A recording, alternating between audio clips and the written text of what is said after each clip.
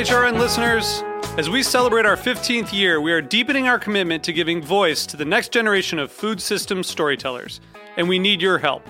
Our internship and fellowship programs help activate new possibilities for underrepresented and underestimated young people through experiential journalism, audio engineering, and production training. Through these unique programs, HRN helps food equity stewards build essential workforce readiness skills that expand their potential and foster economic mobility. Please consider supporting these critical programs. And with a minimum donation, you can be entered to win a dinner for two at an amazing restaurant in one of 8 cities and tickets to a concert at a great venue in one of those cities. We have incredible partners across the country who have donated, as they also share our passion for helping to educate the next generation of food systems storytellers. Check out heritageradionetwork.org/15 to donate and enter to win today.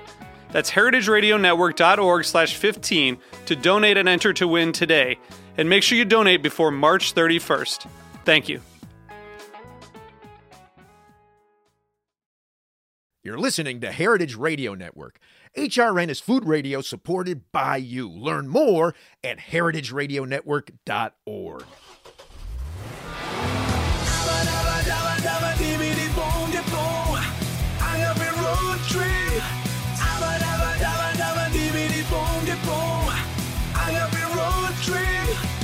I'm Lou Bang. Ismael Gomez, like a spirits in Cruz de Fuego. And this is Agave Road Trip, the critically acclaimed award-winning podcast that helps Green Gags bartenders better understand agave spirits in rural Mexico. So, okay, I just finished recording an episode with Steven where we were talking about time, and then you brought up patience, which is funny because I had this plan to do a patience episode with another friend of mine, and I'll just record a different episode with her. Because like you said some things that I think are really interesting and boost my ego, but B, it reminded me of a joke that I wanted to tell in the patience episode that I know if I don't tell it now, I'll forget it. So let's talk about patience, Ismael. Oh, well, thank you. I'll take it as a compliment. So yeah, I was listening to your conversation, and I've heard Steven talking about the time that it takes for agaves not only to grow, but also to make the mezcal. And time is involved in everything, especially in Mexico. I believe time has a different meaning. Because I found that out the hard way, for sure. Yeah. It's a Mexican time, and Mexican time is different than any other time, especially in the U.S. or other Western countries. I was thinking about, and I was listening to your conversation, and the first thing that was coming to my mind, it was this culture, it teaches you patience, which is another way of meditation, to learn how to take the time and for you to be able to have access, in this case, to these flavors, and like fermentation or nixtamal. Yeah, or mole was another example you used. Which I find really interesting, right? Because I used to do a lot of cooking. I stopped cooking once I became vegan, and I couldn't use garlic and onions in the house because it screws up Jacob, our dog's brain. But I used to do a lot of slow cooking. I've got a big green egg in my backyard, and I've cooked whole pigs underground in my backyard. I've got a pantry full of chili peppers that I have been fermenting in some cases for 3-4 years, all of which suggests patience. But I think I'm a pretty impatient guy. I don't know if I agree with that. I think if there's one person that I've learned patience from is Yulu. And that's your way of saying that you had to be patient to deal with me. It's one way to put it. But no, actually, I have listened to you talk about mezcaleros in Mexico, and I really like to listen to you because you take the time to explain in a detailed manner, and also choosing the words in a way that people can understand you. And I think that a lot of people have that skill, because I believe it's a skill, because you have to be aware of time, you have to be aware of the person who's sitting in front of you in order for you to be able to tune not only your language, but also the way that you communicate. No, it's really kind of you. I think, if I do that, I think it has less to do with patience and more to do with a history of putting my foot in my mouth. You know, I tend to be a lot older than the people that I hang out with, right? I mean, you're closer to me in age in that you're only 10 years younger, right? But so many of the people I hang out with are 20 years younger, 25 years younger. So I think it's less patience and more that I've learned the hard way that if you don't get the words right, there are consequences. And, you know, like what you're saying about the beauty of the reward of being patient, right? The flavors are great, and I get that, but I don't feel like I actually have that patience. I feel like it's just the wisdom of having made mistakes. It's, you know, when we were on the toll road the other day, we stopped to go to the bathroom. We went up to the urinals, and I saw all the pee on the floor around the urinal. And I can remember being a kid when I was like 15 years old, going off to the comic book shows in the Midwest area, driving to them from Chicago, being a passenger, obviously not driving myself. I can remember going into the truck stops and peeing and seeing all the pee on the ground and thinking, who are these like idiots who can't just get their pee into the urinal? And now, as this older man, like this to me is the definition of wisdom. Now, like my prostate is so big, it's hard to keep a straight stream. It's not like I'm oftentimes the guy peeing on the ground, not because I'm not patient or I can't aim, but because I have like 2 or 3 streams going at once. That to me, that's the wisdom, not the patience. In some cases, in other cases, people are looking at their phone. Oh, well. While they're peeing. Hey, I've done that before. Yeah, okay. But only God can judge. Yeah, I don't know. I guess sometimes I feel like God then. But, you know, like another thing that comes to my mind is I had I stopped talking to people in my family in 1997 was the last conversation. 1997 was the last conversation that I had with my biological father, right? And I ended that relationship with so much anger, and do you mind if I ask why, if you don't mind sharing? The anger or the... No, why you did not want to talk to you? I honestly, like at this point in the story that I tell you will explain why I don't want to go into the detail of it. Okay. But, it wasn't unwarranted, right? And the rest of my family, I cut out 5 years later. But in 2017, I was driving from Chicago off to Cleveland and then to Boston and then to Rochester. I might have even stopped to see, I might have stopped to see you on that trip. Maybe you did. I think you did. Last year? No, 2017. This was definitely 2017.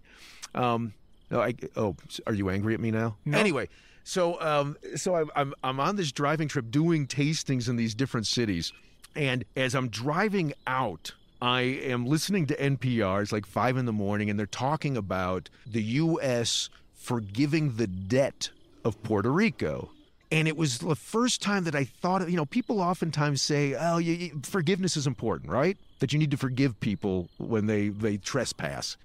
And I think there's a difference between forgive and forget. I think it's okay to forgive, but it's not okay to forget.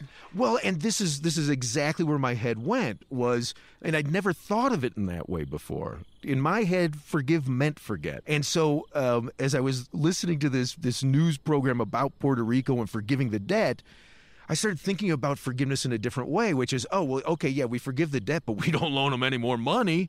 And then I started thinking about forgiveness of people who have done these things to you, which might be, okay, I'm just not going to carry this anger and this hatred, but, I'm not going to give them the space to hurt me again, right? So I'm thinking all of this stuff, and then I end up in Boston with my little sister, Deborah, and her husband, Eitan. And her husband, Eitan, teaches, this is great. I get 2 peak references in one episode. So my brother-in-law, Eitan, teaches art to MBA candidates at MIT. Really, really smart guy. And he's trying to explain his curricula to me. And the example that he uses, because I'm a very concrete guy, the example that he uses is he's talking to these businessmen and says, look, remember when you were a kid and you had to pee and that's all you could think about was, I have to pee now. This is like everything to me. So, okay, well, now you're an adult and you have to pee, but okay, you also have to get these checks written and you have to return this phone call and you'll get to the peeing, but you're going to like hold it out from you and do this other stuff that has to get done first. He said, you can do that with other emotions. You can do that with anger. You can do that with anything. But if you take that anger, you just put it like you're feeling angry in the moment, put it to the side, figure out what you have to get done, what's your objective, and do it. Right? And it's like, and this is 2017, and to this day, I mean, you know this, we had a conversation in the car this morning where I should have just taken my anger and held it out and just gotten the other thing done first. And it's something that I find myself continuously working on. But in that moment, he said that to me. The next morning, and it's in the evening, and the next morning I wake up and I get a Facebook message from somebody who is claiming to be the daughter-in-law? What is it? Stepdaughter, I guess, of the woman that my father remarried, who I'd never met, didn't meet her, didn't know he'd remarried, didn't know any of this stuff, saying that he was near death. And it would mean so much to hear from me. And, and if that message had come to me, I don't know, a week earlier, I just would have blocked her. But after that, thinking about Puerto Rico, thinking about forgiveness in the way that you're describing, Ismael, right? Forgive, forget. Well, it's not forget, but it's forgive. Thinking about all of that and then thinking about that anger and holding it out there, it made me stop and consider, who do I want to be, right? And this for me, again, like this is how I interpret what Eitan was saying, which might, forgive me, Eitan, if it's a false interpretation. But, I for me, a lot of that comes back to, who am I? Who do I want to be in life? What are the things I want to accomplish? And the hardest piece for me is not letting somebody else's behavior change who I am. And it's, again, like I'm continuously working on it. But in that moment, I was able to send him a message saying, look, I wish you hadn't done X, Y, and Z. But I also recognize I've done all these things in life that I never imagined as a kid that I would get to do. I've been able to affect lives of people in a way that I never imagined I'd get to do. And I am very cognizant of the fact that this only happened, well, I shouldn't say only, but largely happened because of my personality. And my personality, I mean, so often when I'm saying things, I hear his voice. So again, there are so many things I wish he hadn't done. Because you are you, and he is he. And what I'm trying to say is that oftentimes we create expectations and we expect for people to do and behave based on how we will do things. And that's when we have a conflict with other people. Yeah. And that's very unfair, because what makes us think that other person will do or come to conclusions the same way that we do it. They have a different experiences in life. We don't know what they're going through. We don't even know if they are really paying attention. So just like getting rid of expectations to other people, but also about yourself in situations in life, can take you to a good place. It can, but I'll tell you. So the next day after I had sent that message off, I sent it I was in a motel in Rochester. I had to wait like a solid 36 hours to think all of this through and to think who I wanted to be. Sent that message off to that woman, told her that once she confirmed that she had it, I was going to block her, not because I had anything against her, but because I really did want to emphasize I didn't want contact with him. But I wanted him to know that, if I wish that my 30-year younger self had the insights that I had that day, right? And that it's 30 years, 17, 30 years at that point. But I didn't like, here's a guy who was dying of cancer, and I don't want anybody to feel pain. Right. And that's who I wanted to be, was the guy saying that, because that's who I am. Mm-hmm. And once I wrote that to him and I could just wipe my hands clean, the next day, no exaggeration, and I know Chava will appreciate this, no exaggeration, the next day was the first day I can remember where I wasn't angry at everybody driving in front of me on the toll road. You're right. Yeah. It's true. Yeah, so, I guess the wrap to that is, I really don't think I'm a patient guy, or I don't think I'm as patient as I should be. But I think that... you see, that's an expectation. That's an expectation that you should remove out of your head.